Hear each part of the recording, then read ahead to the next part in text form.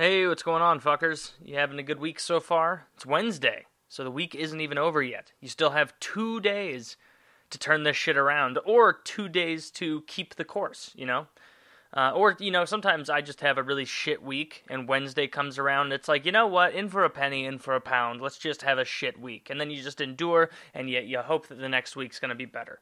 That's what I'm doing about the Blues, Played 2 terrible games against the Sharks, game 1 and 2 in the Western Conference Finals. The first game we played like shit, but San Jose also played like shit, and we managed to beat them. Neither team deserved to win that game. It was so ugly. And then game 2, San Jose came out like a team that wanted to play, and the Blues once again came out and played arguably the worst game they've played all season, including the regular season, which was shocking. And also disappointing because I fucking paid to go. Yesterday, I was at work and Melissa was texting me like, hey, we should see what the tickets are like to the Blues game. And so I checked, and I could get 2 tickets for like $330 or something like that. And that's really, really cheap for playoff tickets in a city that, that people care about the Blues here. It's not a team like the Carolina Hurricanes where it only starts to get near selling out when, they're fucking in the Stanley Cup. Like, people come to these games throughout the entire season. Wow. Good point to stand on, Taylor. Wow. Anywho, so bought the fucking tickets, $340 for Melissa and I. We go, probably spend, $50 more combined for both of us to get like snacks or drinks or whatever we want throughout the game. And I'm one of those people when I go to sporting events, it really fucking bothers me when I go to sporting events with someone and they're like hell-bent on not spending any money there, and oh god, I'm not going to spend $9 on a beer, I'm not going to spend $6 on a hot dog. It's like, well, you're at the fucking game. Yeah, I know that tube of meat isn't worth $6 or $6.50. We all know that. We know that little cup of soda isn't worth $4.50. Just pay for it and stop bitching. What do you want? Either buy it and enjoy it, or just factor it into the cost of the ticket. That's what I do. When I bought those tickets last night, I was like, all right, the tickets say $330 with all the fees and everything, but because I want to have a fun day, a fun game, I don't want to be thinking about what I can and can't afford at the fucking game. If I want a $6 hot dog, I'm going to get one. If I want 5 $6 hot dogs, I'm going to fucking get them. I actually got 3 $6 hot dogs. I gave one to Melissa, and the other 2 were my dinner, so there's that. And then a couple beers. Oh, this beer's $9.50. Well, yeah, but you got to deal with it. Do you really think that they could run this place like fucking Costco and give you a hot dog for $1 and a soda for like 6 cents and they would make any money? No, they could not. Would you rather have to pay, twice the amount for the tickets? Really, you should be thanking all the fuckers who are buying food and drinks at these games because they're subsidizing your laziness to not contribute to the concession economy. That's what's happening here, you cunt. You cunt. You do your part, Bernie Sanders would mandate that every person bought at least 2 beers at every sporting event, so that the ticket cost could be lowered for the common man, People should be forced to pay their fair share, even in sports. Seriously, I don't know why it pisses me off so much. When it's understood that you spent a lot of money to go out to a game and you're with someone who makes comments or is like, oh, you bought another, bag of hot nuts, which I actually got 2 games ago, bag of hot nuts with cinnamon on them. It was delicious. Or they weren't hot nuts. It was more like warm nuts, like you would get on a plane. Of course they're warm nuts, Taylor. There's no such thing as hot nuts. Hot nuts is not a snack. It's warm nuts. You fucked up and you didn't want to admit it. Anyway. So yeah, I'm really fucking stressed out about the Blues right now because they didn't look like a team that even gave a fuck. They honestly looked, and I think I tweeted this exact same thing, they looked drunk. Like, if you had told me that they had all been forced to drink, 2 tall boys or 6 glasses of wine right before the game, I would have believed you. I would have been up in the stands like, holy shit, they're drunk. They are drunk as a skunk and a monk right now, and that's unacceptable. So, I'm really fucking pissed. At the end of the game, some fans booed because we lost we were down 3-0, then they scored on the empty net, so 4-0. I really don't count empty net goals, so they really won 3-0, just like we didn't really beat the Stars 6-1, we really beat them 5-1 in Game 7, because empty net goals don't count. I don't think that's a good representation of the game, but regardless, we played so piss poor. Game was ending. Of course, Melissa and I We got up. I don't like to leave early from games, but there were like 20 seconds left, and we were down by, I don't know, 3. Maybe they hadn't scored the empty net goal yet, and I just got up, and I'm like, we're out of here. We were near the edge, and so we just snuck by the 2 people, and they're like, oh, leaving early, huh? It's like, yeah, I fucking bought the ticket. If I wanted to leave in the first period, I would leave in the first period. I'm not one of those people who makes a big hullabaloo about, oh man, the real fans would stay the whole game. Like, no, fandom is not a one-way street.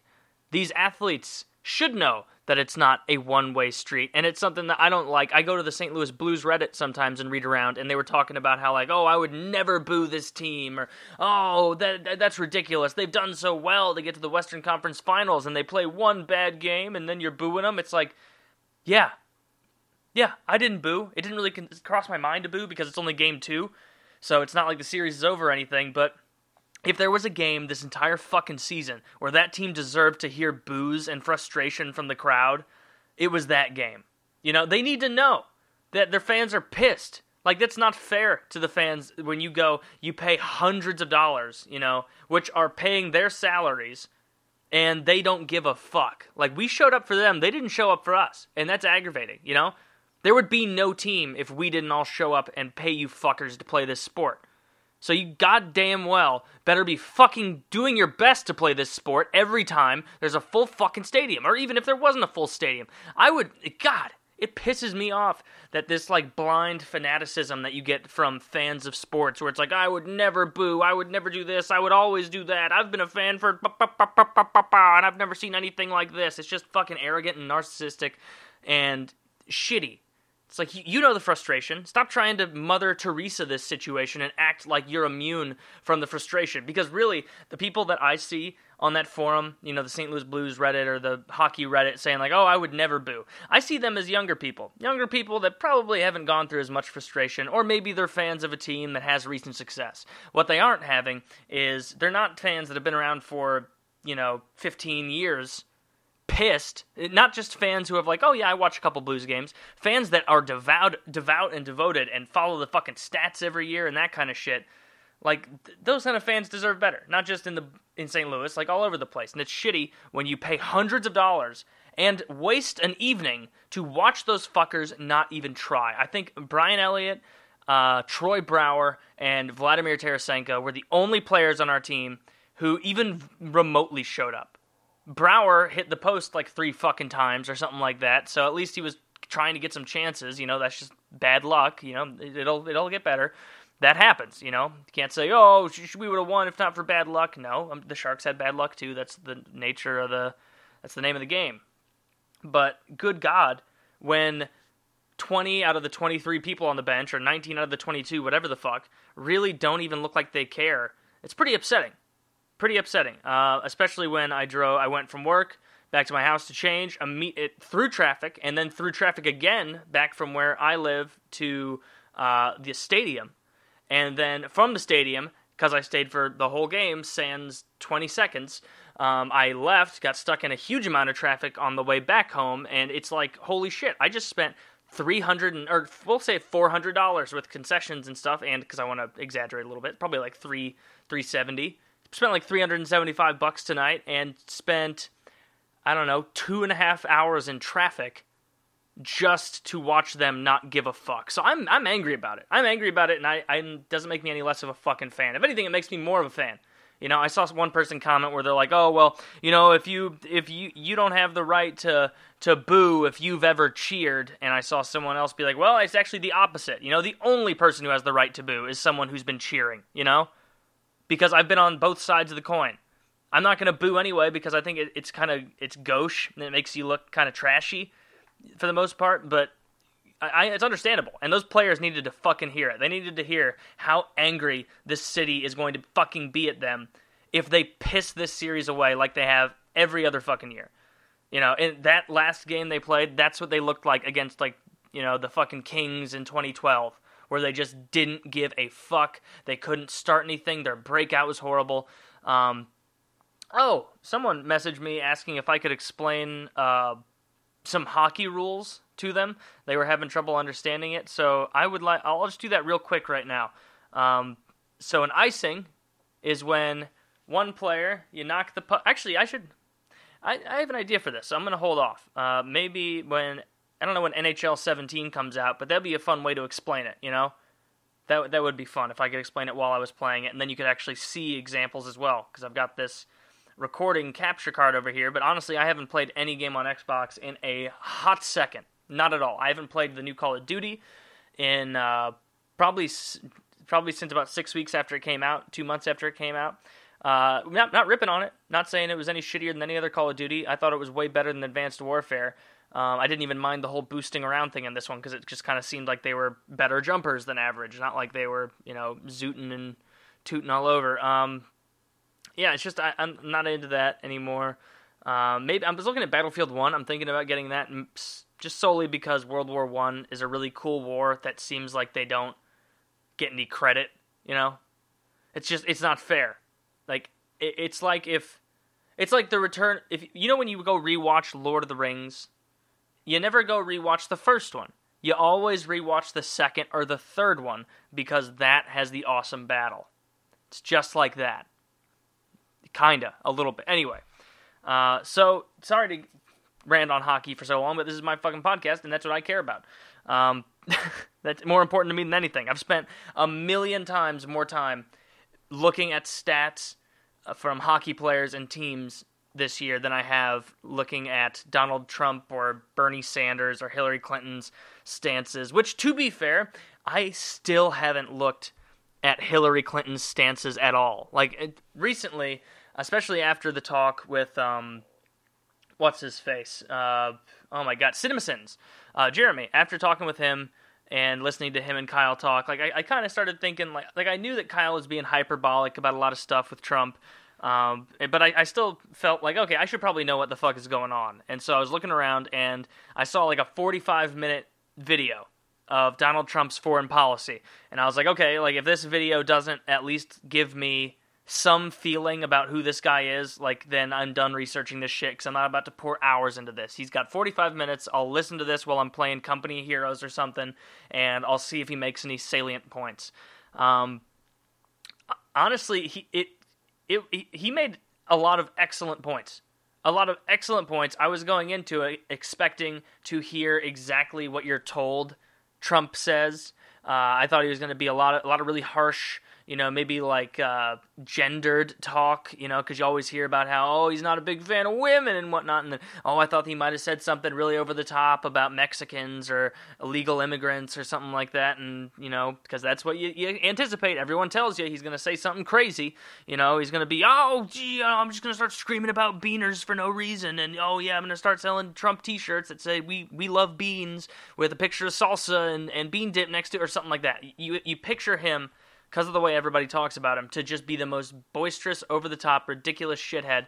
And in a lot of ways, I will admit, he comes across like that. But this speech, which seemed like one that he was actually taking seriously from a political standpoint, not one where he was trying to rile up a bunch of people into a frenzy of support where they're like, woo, we just fucking love Trump.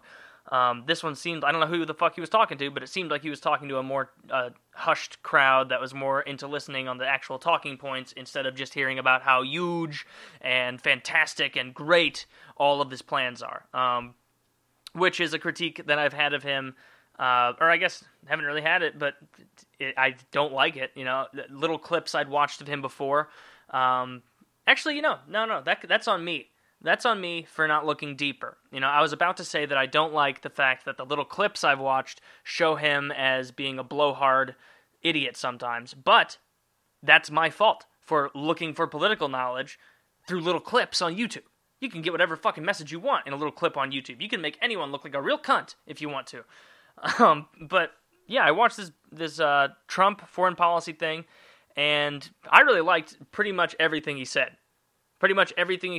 I really liked how he brought in the point, and I've brought it up on fucking PKA before, but I never hear anyone ever talk about it, ever, in any sphere or any discussion group, is the fact that the United States military budget, which is constantly ripped on, and, these goddamn, swinging their big military dick all over the world, Americans spending so much money, all these for other first world, citizens on whatever fucking forum talking shit, or Twitter, or whatever. The only reason you can fucking talk shit from behind your keyboard in, I don't know, Ireland or Norway or Germany or France is because we're here. Because we're fucking here. You think that Russia or China gives a fuck about any of you? You think they're scared of you? No, especially not that the European Union, what was it? I also learned this in the Trump speech, and I checked, and it's true, that only like 4 out of the, 28 countries in the European Union, I don't know how many it is, 20-something, but less than, like, maybe a tenth of them, like 10-15% of them are spending the minimum required 2% of their GDP on military defense. And these countries know that the U.S. isn't going to step up and do anything or enforce any sanctions on them because they're not carrying their weight as far as defense is concerned. And so the U.S. just keeps building up their military, building it up, you know? It's like they're making fun of, we are John Coffey, you know? We're John Coffey, the big black guy who's super friendly and is really an angel, according to Kyle, who's taking care of everybody. But all of them are just mocking us because we talk different, you know? They're just making fun of us. And then a big Russian guy is going to come over, kick him in the teeth, and they're going to go, John, please help. And we're going to go, I'm sorry. I'm sorry. I stopped caring about you. I found a whole other group of friendlies over here that I'm gonna use my healing magic on. You know, that's arguably the worst example or comparison of anything I've ever made in history. But the point stands that I did like that he brought up the fact that we haven't been good friends with Israel, which is true. We haven't held other countries that we're supposedly allied with to pay their fair share as far as defending the Western world. And I like that he's a little bit nationalistic, a lot bit nationalistic. I like that he actually has the stance of, hey, if I'm the American president, my modus operandi is going to be improving the life of the American people and keeping them safe. Like, I like to hear that. I like to hear that. The politicians should be able to say, if a fucking, Germany, they couldn't do that anymore because they have to say, oh no, you know, Merkel, you know, I love fucking, you know, all these people coming in and hiding stories about our women being raped and all that, you know. But, you know, if the prime minister of Finland came out and was like, you know, or the Netherlands, I guess is a better example. If they came out and were all, you know, I tell you that I am the king of the Netherlands, and so I am going to put the lives of the Netherlands peoples first. And the reason this speech is a little slow is because I ate a cookie right before, and I was told it was not a drug cookie, but I ate it anyway, and so I am blitzed out of my fucking mind right now. So, anyway, Norwegian, listen to me, how fucking high. Netherlands people, Danish people, we take care of you first. Anyway, so if Kvebbelkop was the president of wherever the fuck he's from, Netherlands, Denmark, I don't know. It's all the same. When countries get that small, it's like just make a bigger one, right? That's what they did with all the states in the far west, like Montana and Utah and Wyoming. Like, they saw the shit show that was happening in the Northeast, where they're like, God damn it, look at this. We got a Rhode Island and a Maryland and a Connecticut. Man, we really fucked up with all these little states. Let's just, you know, make a big block, call it Montana, put a Wyoming next to it, fill in all the cracks with Idaho, bada bing, bada boom, we got an even 50. That's what needs to be done over there with those countries. But anyway, I really didn't expect to like Donald Trump's positions as much as I did. And I know you guys will be like, oh, well, you've been conservative for so long. Yeah, I've been conservative for a while. But I still, like, I didn't really, I've never thought that I would actually, you know, if I was in the voting booth and it said Trump right there, you know, and I had the little stamp to trumpet or whatever, to trumpet. But I until a couple days ago, I was just kind of like, there's no way I could actually do it. I couldn't actually do it. Like, I wouldn't want to think about, like, if he did fuck up monumentally and looking back like, oh my god, I can't believe I voted for that dude. But ever since I watched that video in its entirety, I really tried to pay attention to it too. Didn't agree with 100% of it, but agreed with most of it, and I think I actually could vote for him now.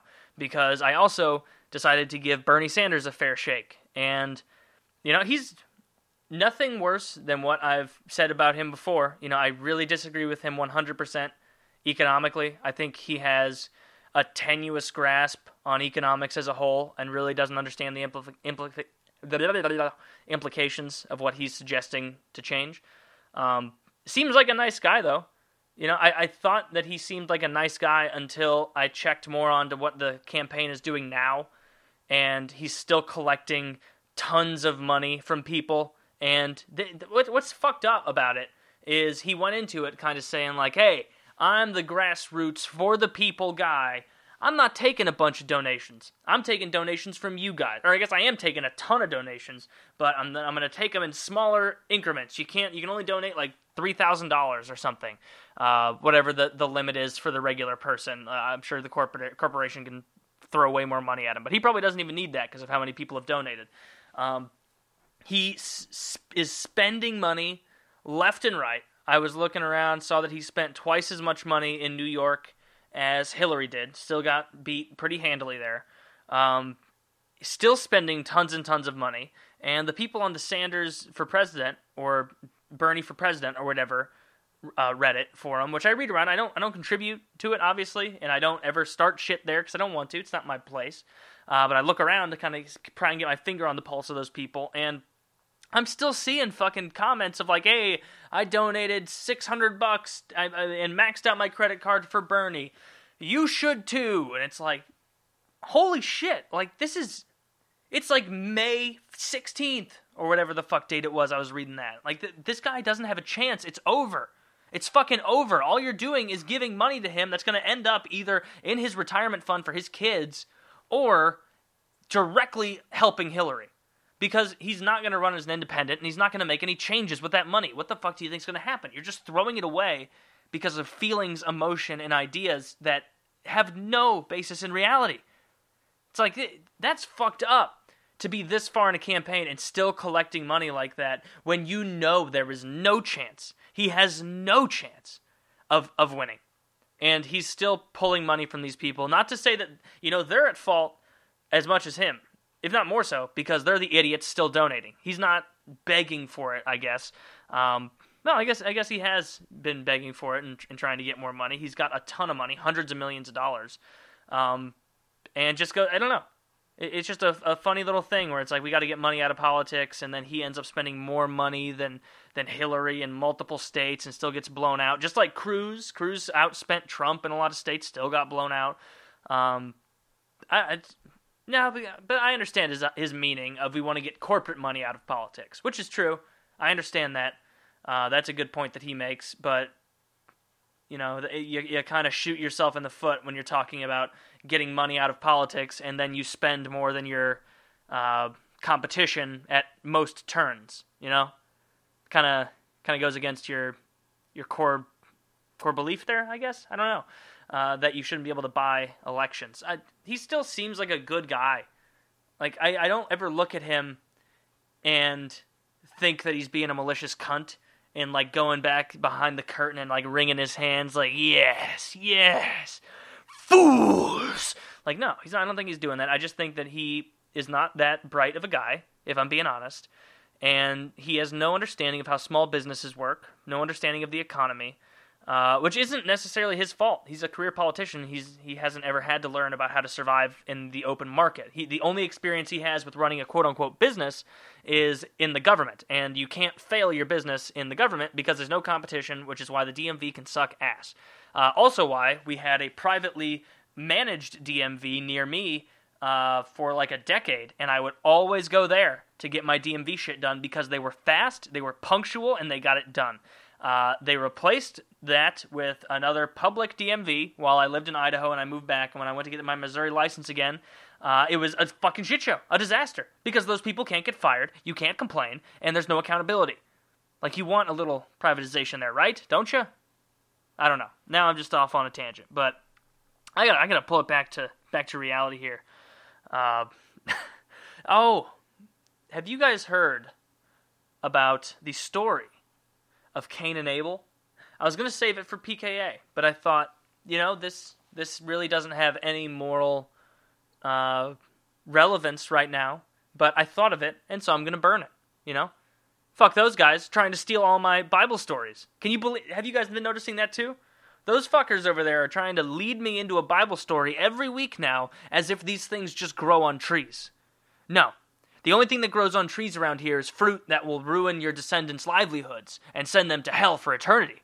There is Nothing like a great Bible story that grows on a tree. And they're trying to get me to spend them all on PKA, and I'm just not going to have it. I'm not going to stand for it. So you're getting this one right now. This is one, it's actually covered in the Muslim faith as well as the Christian faith. It's a little different. I don't know the Muslim version, other than like the beginning is the same, I guess. But also this story is very, very close to the beginning of the book. So I don't really think anybody had gone rogue yet. Anyway, so Cain and Abel, two brothers living in ancient times, the sons of Adam and Eve. Adam and Eve, if you didn't know, they were the ones who God created them. First, long story short, this is for another time, like a prequel. Adam and Eve in the garden, eventually they get into a bit of a kerfuffle. God is not happy about it and says, Eve, you're going to have a lot of trouble pushing kids out of your cooch for all eternity. And Adam, you're going to have to listen to this bitch complain about it, and you're going to have to support her kids and really not be appreciated. And your hands are going to be sore because it's hot and it's really shitty in this world everywhere but this one place that I made that was great that you're not allowed into anymore. And so they were both like, fuck, this sucks. All right. And so they leave. They start their own farm, which is so silly to me. Like, think about that. God made the Garden of Eden, which is dope. It's super dope. It's the best oasis to have ever existed ever, purportedly. You know, maybe God's tooting his own horn, but I'm sure it was a lot of fun. And then the only two people that live there, the only tenants, piss him off so much that he kicks them out. And then they have to go start like a dirt farm somewhere. But what you don't realize is, like, I think of God as being like playing The Sims, and he's got this really cool palace that he built, you know, with this awesome oasis and everything for his NPCs, or I guess they are playable characters, but they're not even there. He's making them toil on a shitty-looking, aesthetically unpleasing dirt farm 3 miles away, while he looks at this oasis just diminishing in value. You know, I never understood that. I feel like God would at least give him more chances because he would think like, hey, I went through all the time of making this fucking oasis. I can at least make like an oasis tier level where it's like, all right, you're not in the top oasis tier. I'm moving you down one. 3 infractions there, and you get moved over adjacently to like the level 3 oasis, and then eventually, if you really fuck up, you eventually get down to like the dirt farm. But I think that going straight from paradise to a dirt farm, especially for the first people to have ever existed, was probably a little harsh. Regardless, they're out there toiling, and Adam goes, all right, maybe God's going to be a little happier if we pump out some kids. He really wants this whole earth thing to get up and running.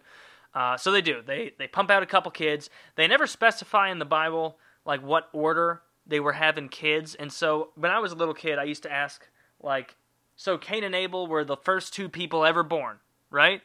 And they were like, well, you don't know, because later in the book it says that Cain was a city builder, which implies that there had to be more people. And then I was like, okay, so the only explanation other than that would be that Adam and Eve had tens of thousands of children before Cain and Abel, and none of them made the cut. You know, there were a lot of Rachels and Steves and Isaacs and Jacobs roaming about before Jesus finally saw the Cain and Abel twins and was like, that's what I want. That's what I fucking want.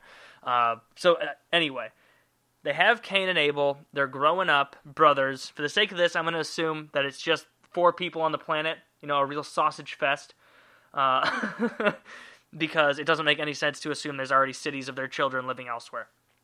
So they're just living together, loving God, a little bit resentful, you know, not happy about getting kicked out of the garden. But Cain and Abel don't know anything about the garden other than it was pretty sweet. But, you know, they can't remember it, so they're not as pissed. They've only ever known the dirt farm. So God, at this point, still chit-chats with all 4 of them. So it's like a sitcom almost. Like a Seinfeld with someone screaming down who's benevolent. Or not so much benevolent as just kind of fickle. And so they're all hanging out. Adam, Eve, in the house, making dinner. Cain and Abel. Cain is a farmer. He farms plants. You know, he's got corn. He's got peas. Other vegetables. Assorted fruits, maybe. I don't know.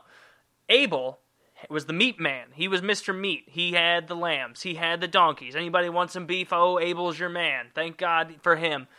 Best butcher in the world at this point. bar none, best one in the world.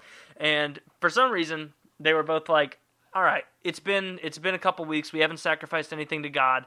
Let's round up the best of what we got, burn it for God, sacrifice it to him, and he'll be really happy with us. And they both go, all right. Cain goes on over to his fucking farm, chops down the best bits of corn, the best soybeans, the best beets, all of the colorful stuff. Like, this was not the vegetables that come on the Big Mac. These are the vegetables that are on the poster for the Big Mac. He was like, I'm taking the best carrots, I'm taking the best potatoes, all of it.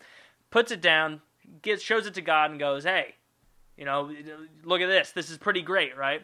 Just as that's happening, Abel comes over, and Abel's brought like the firstborn of every one of his livestock's kids. And he's like, hey, God, I'm about to take this knife and slit like all 8 of these animals' throats and let them bleed out right here because I think you're dope, I appreciate you, and I got your back. And God is watching both of them. And at first, God was like, he looked over at Cain's plants, and he wasn't like psyched about it. Like, it's kind of like when someone brings, I don't know, what's a good example? It's like when someone brings vegetables and ranch dip to a grill party, or, you're watching the game at your house and you have some friends over and somebody brings beer, somebody brings chips, and somebody brings like fucking carrots to dip. It's like, fuck you. Like, you knew that we didn't want this. You knew none of us wanted this, and yet here you are. And that's exactly what God did. God looked down at Cain's offering, basically like spit at him in frustration, and was like, this is some bullshit. I don't want plants. You knew that I didn't want plants, and you still got me plants. He looks over to Abel, and Abel by now is cutting the 4th head off of one of those lamb children, and God's like loving it, masturbating up there to the thought of that warm blood seeping into his earth, his dirt farm. He loves that stuff. Like, old school, Old Testament God was a tribal blood cult that demanded sacrifices. And so that's not bashing it or being some like, ooh, I'm fucking enlightened and whatnot. It's just the fucking facts. Read the book. So, Cain is livid. Cain is more upset than he's ever been in his life. He didn't even know you could be this mad at someone.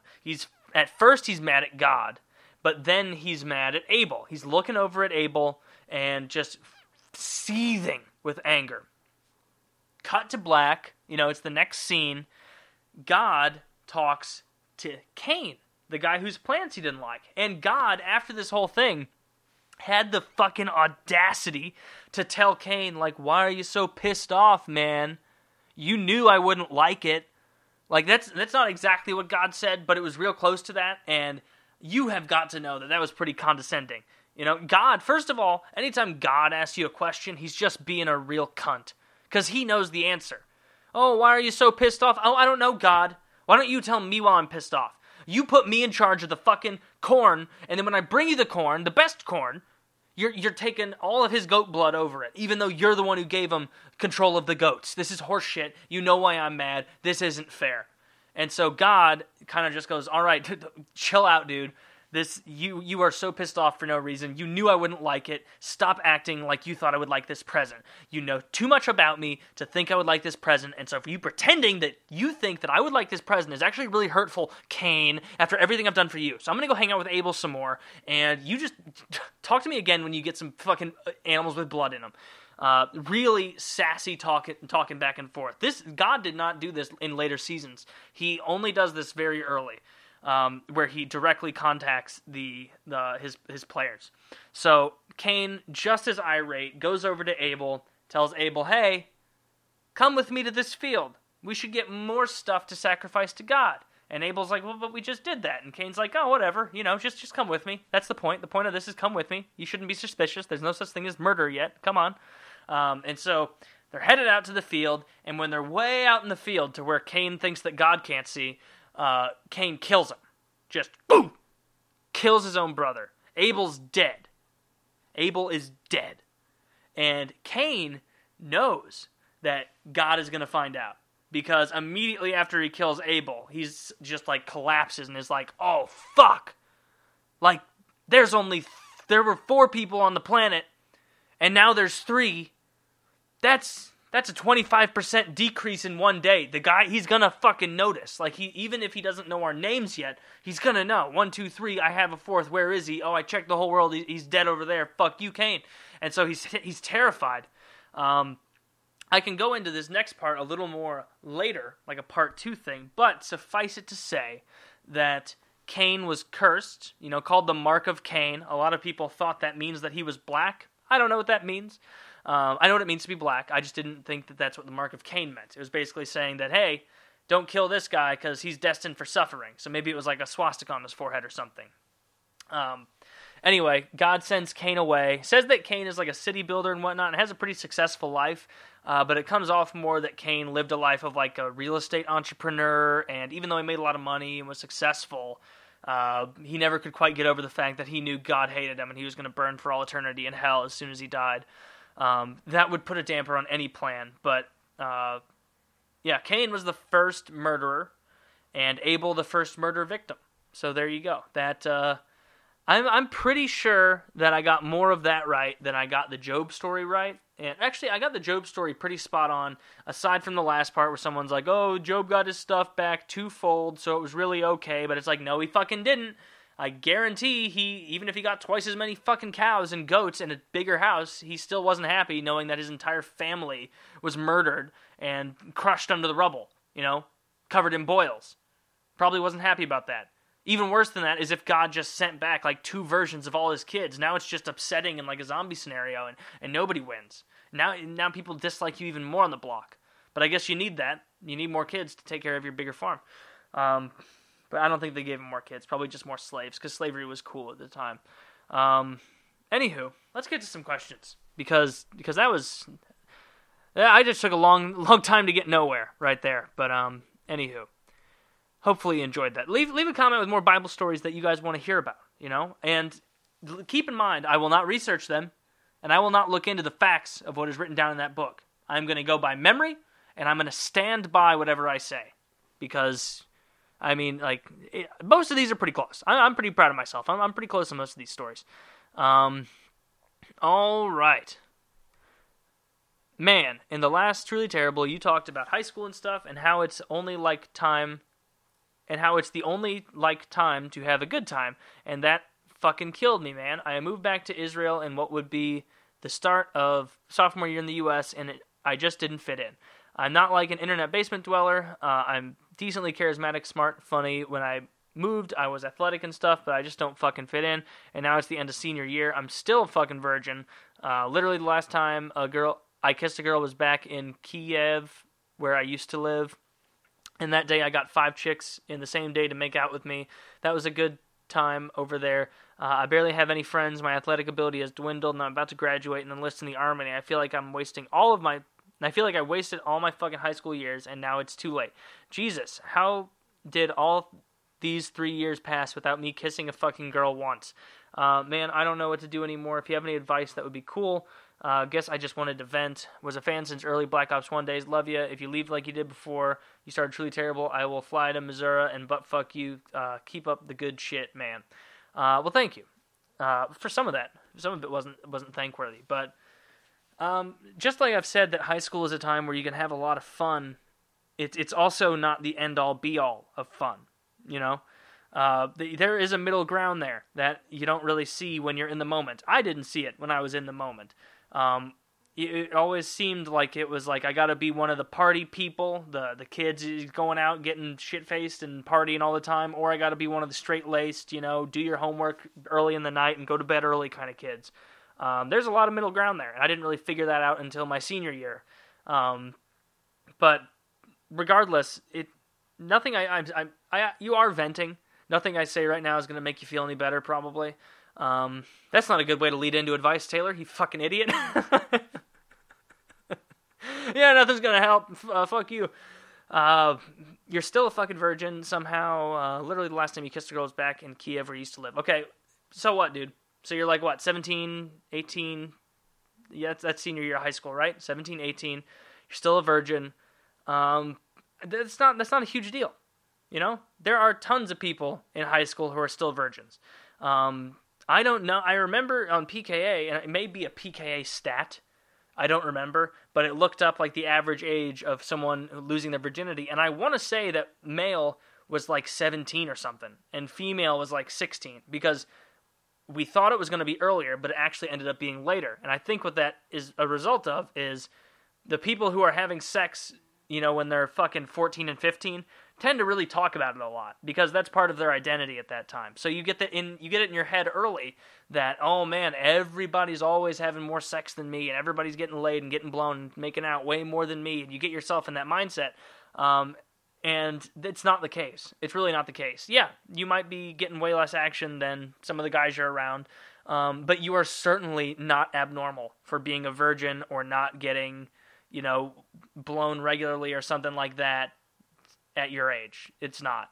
It's very easy to believe that based on how your friends who are seemingly, you know, living it up are going to articulate it to you. But, you know, the grass is always greener. And at this age, when, you know, being sexually active is quote unquote way cooler than having sex, you know, you don't hear like 33-year-olds being like, oh man, I got fucking laid last. Like, you just don't hear that because it's not quote unquote cool anymore for the most part. It's like everybody still wants to have sex, but it's just, you don't talk about it that way. So really, it's just a not selective, it's a small sample size. A small sample size of people your age that you're drawing all these opinions about sex from.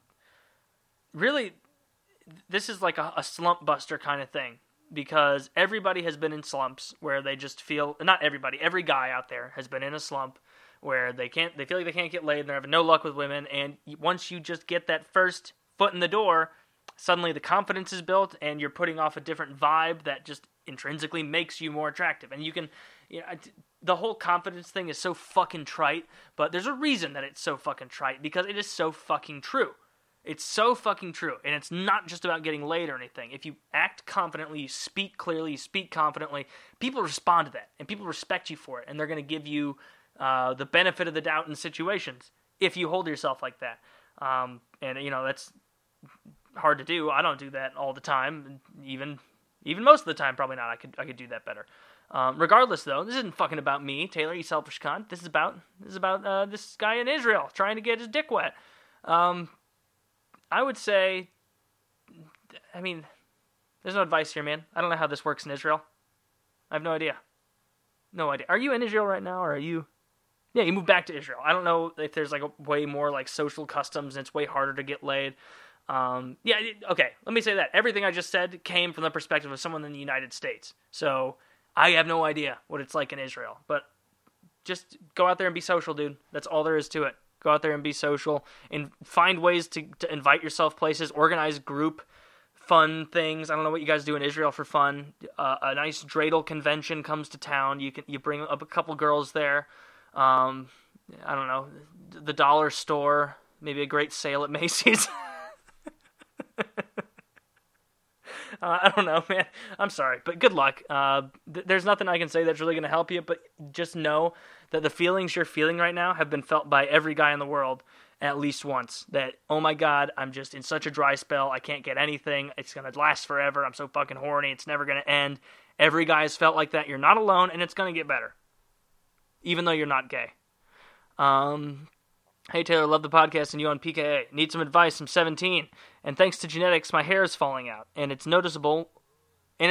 What should I do? I'm starting to get self-conscious about it. I plan to join the military, so getting a short haircut is not really a problem, but it won't be for a few years. Any advice would be much appreciated. Man, that sucks, dude. I knew at least two guys. No. Yeah, one guy in my high school class really started losing his hair senior year, so I guess 17 years old. And another guy just started going like totally gray. Like he wasn't losing any hair, but he was going like he was almost half gray. Like his hair looked like that of like a 52-year-old man by the time he was 18. And so that's another problem you could have. Thankfully you don't have that one. Maybe, I don't know. Maybe you prefer gray hair to no hair. If you're joining the military, it doesn't seem like a big deal, but, you know, you're 17. Everybody wants to have hair when they're 17. Advice to you, if I started to go bald and it was really noticeable, I would get ahead of that curve, my friend. Go shave your head before people can make bald jokes. And then if they're like, why'd you shave your head? Just, oh yeah, I was losing my hair. I think it looks better like this. And then it's a non-story.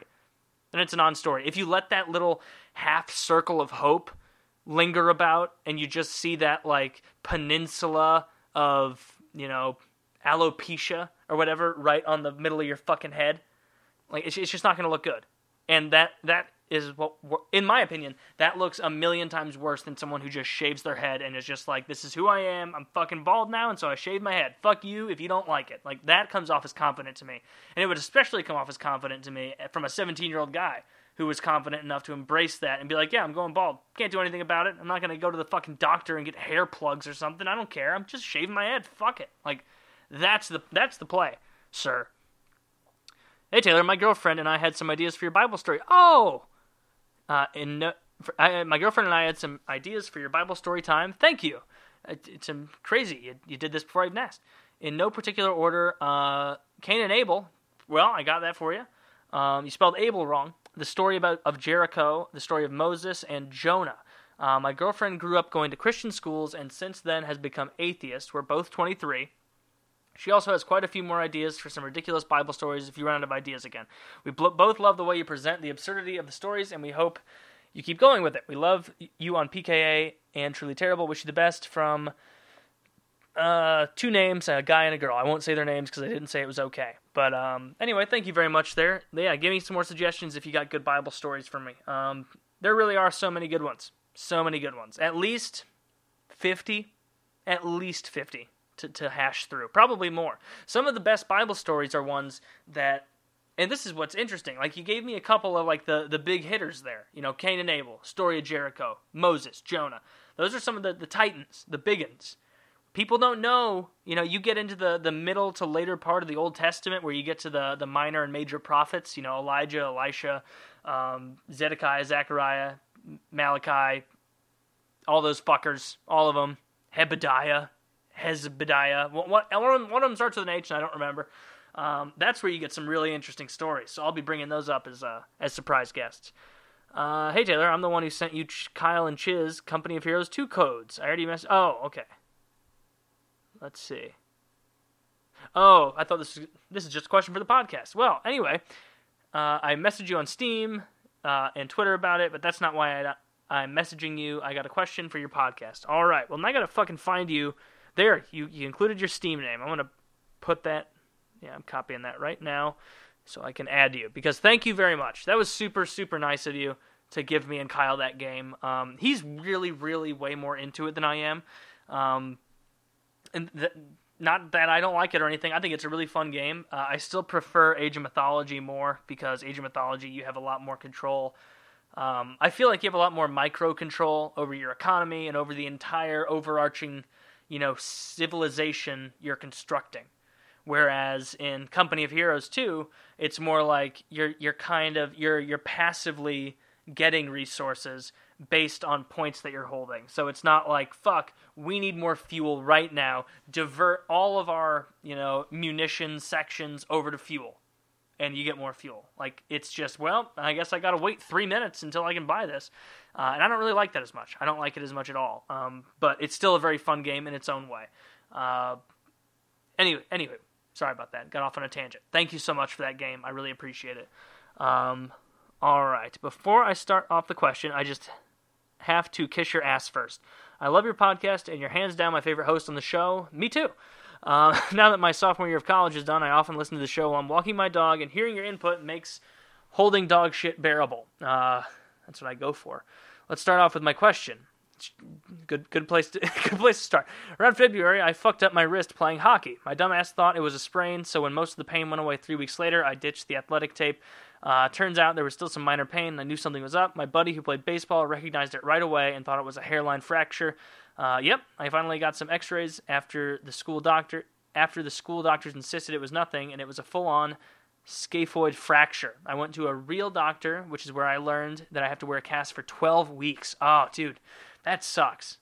And let that be a lesson to any of you out there playing sports.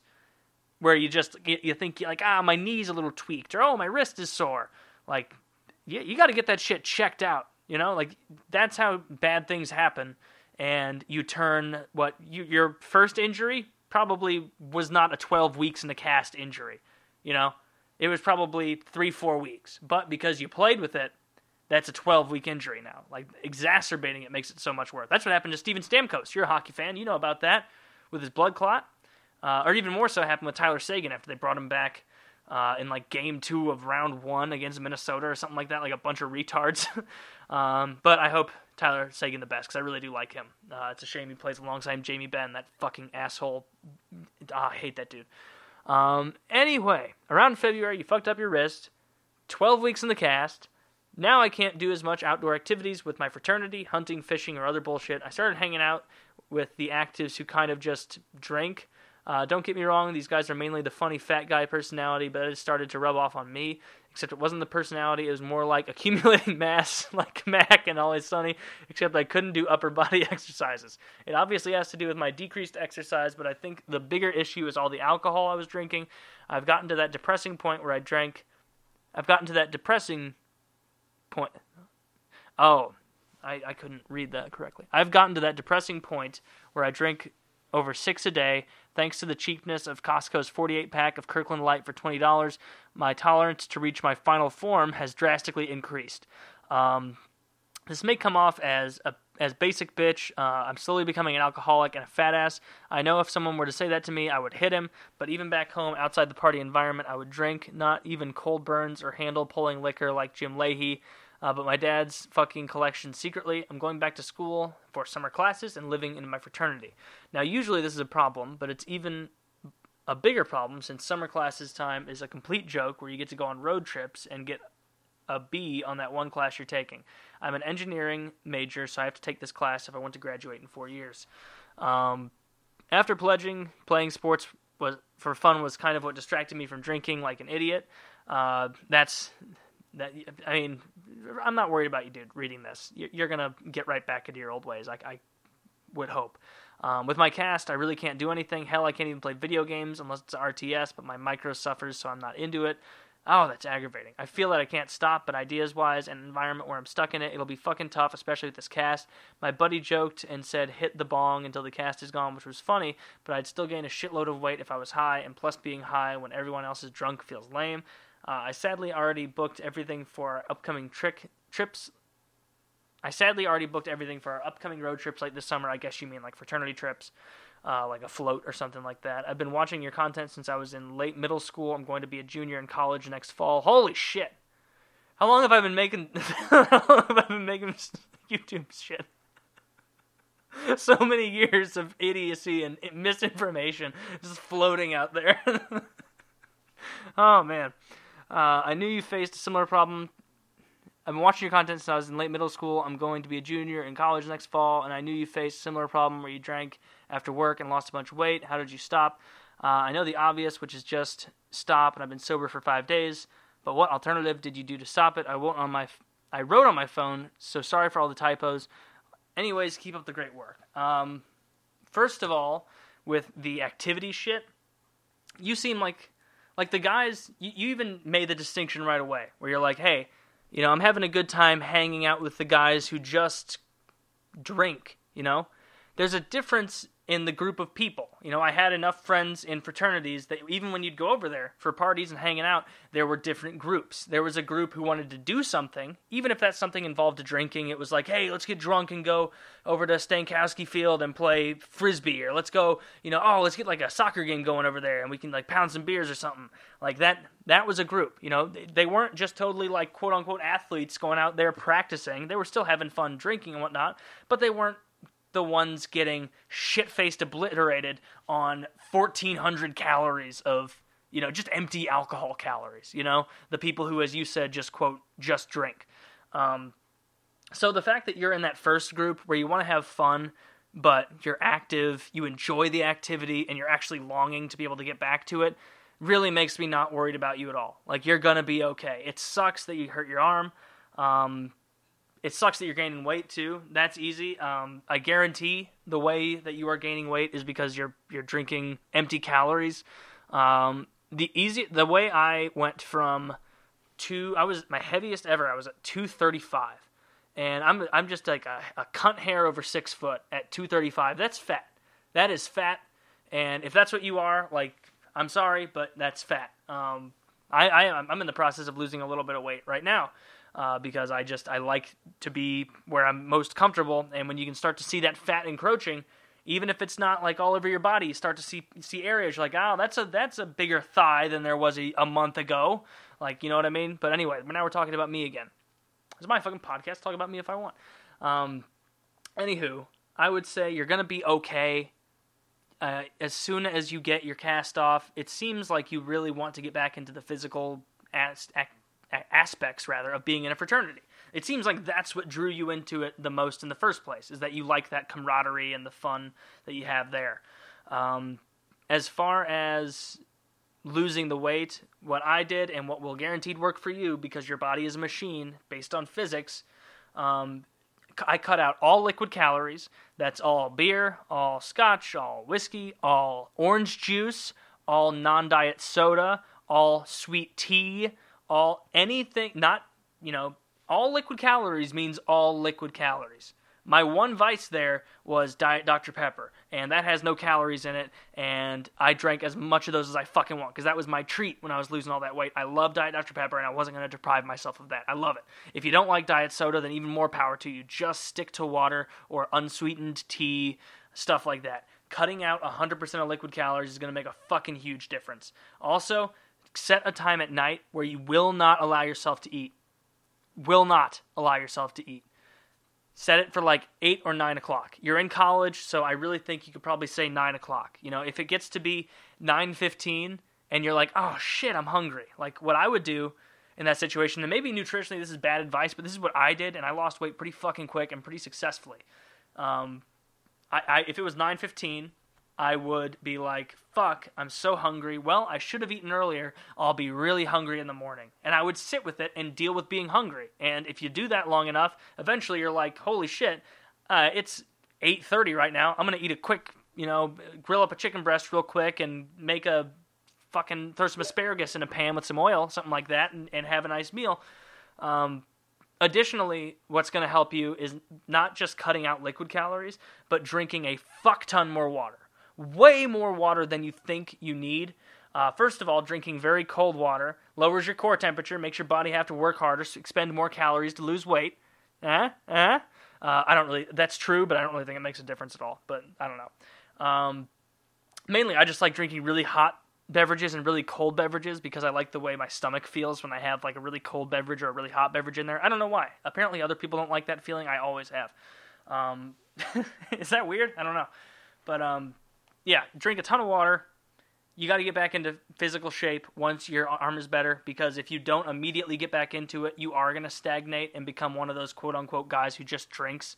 I'm never one to advocate illegal drug use, but your friend offering to, let you take a hit of the bong, maybe, no calories in smoke.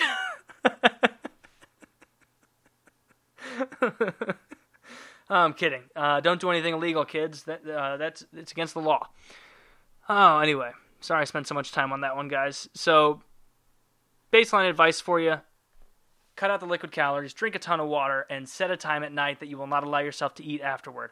Also, cutting out liquid calories is like the end-all, be-all of it that will help you. But if you still want to drink with your friends, like, that's fine.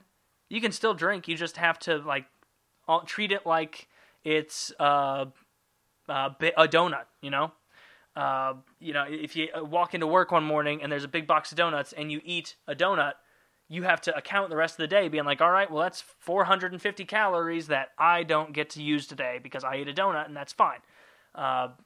If you want to have some drinks with your friends that night, be like, all right, I'm going to sit around during the game. I'll have, 3 beers, and that's 360 calories or whatever it is. And then you just kind of allot for that. MyFitnessPal was what I used, and that worked great. So I would recommend that very fucking highly. Let's get to one more. Ha-ta-ta. Hey, Taylor, it's the guy who asked about feminism last time. Just like to say I appreciate the podcast. Holy fucking shit, this is Okay, I'm going to get to this one next time because this is the longest one I've ever seen. I got to find a shorter one. Okay. Hey Taylor, my name is Evan, and I don't care if you share my name. I've been watching your videos ever since you first went on PKA, and you've always been hilarious. Thank you, that means a lot. Lately I've been enjoying your stories from when you were younger with all your shenanigans. Question, what is something from when you were younger that when you think about it, you just cringe and feel bad about? Oh, man. This is such a hard question because I actively try and push those thoughts out of my mind. I'm trying to think. Oh, this was cringy and shitty. I was like 12 years old, and I was like the best at spelling in my 12-year-old class, I guess. And so they had me in the spelling bee, as you do with the best speller. And for some reason, I got made fun of from all the other kids in my class. No, I wasn't even 12 yet, was I? I guess I was 10, about to turn 11 maybe? I don't know, probably 10. And I got made fun of for being the one who got picked, because the way they would do it is they'd have everybody stand up in front of the class. Like, it was like the playoffs for the spelling bee. And so they'd have, there was two classes per grade. And so they'd take all the fucking whatever grade I was, 5th graders that year, and be like, everybody line up. Okay, Taylor, spell butterfly. And then I would spell butterfly. And they'd be like, okay, Joseph, spell banana. And then he'd fuck it up or something. And they'd be like, all right, Kristen, you spell banana. And it was like every once in a while you'd come across a word like banana or because. And, with banana, nobody knew at that age how many N's and how many A's. And so it was just, banana was just a bloodbath, just machine gunning kids down. But I passed. I made it through to the other side, broke on through to the other side, so to speak, and was standing up on the stage with. Stage is very generous for what I'm describing, this grade school spelling bee. But it was all the 6th graders, all the 5th graders, all the 4th graders, all the 3rd graders, all the way down to, I guess they started in 1st grade, and they had everybody compete against each other, because every once in a while, a fucking, 4th grader would bring home the gold, I guess, but I never saw it happen. All the 6th graders always won, because they learned to read the soonest. And so I got up there, and they gave me a word that I thought was really easy, and I don't remember... I can't even explain it correctly, and I don't remember why I did this, and I don't remember what the word was, but it was a word that I thought was really easy, even though other kids might think it was hard. And so I spelled it in a really cunty, fucking idiots, thorough, TATHOR, and just I just spelled out whatever fucking word it was, and got it right, but I just remember looking and seeing my mom in the crowd, and her looking at me, just shaking her head like, what the hell was that? Why'd you make a fool of yourself out there, acting like you're too cool for the spelling bee? You're the one up there saying the letters, making the word, and you're acting like you're above this. You're here for the fucking ring pop bag just as much as anyone, you little fuck. But I cringed looking back at that, just thinking what the fuck was I thinking that I was so cool that I could be smarmy about spelling the word, Montana or something. I don't know what. I still think about that sometimes. And thankfully it was long enough, I guess 15 years ago now, that I don't really remember the scenery as much. And it's just, I have to really think specifically to how people looked at me. But, and also being 10 or 11 at the time, you get a lot of leeway when you're that age. You can do a lot of cringy stuff and not fully appreciate it. But yeah, I'll think of some better ones. I'll have to really delve. I'm gonna take a long shower later, and every time I shower, something always comes out that I'm trying to repress, and so I'll just do that. Anyway, that's it for this week. Hopefully you enjoyed. Check out the Patreon and the fucking Podbean download down there if you enjoy. Thanks again for the support. I really enjoy your guys' comments and feedback, and let's go Blues!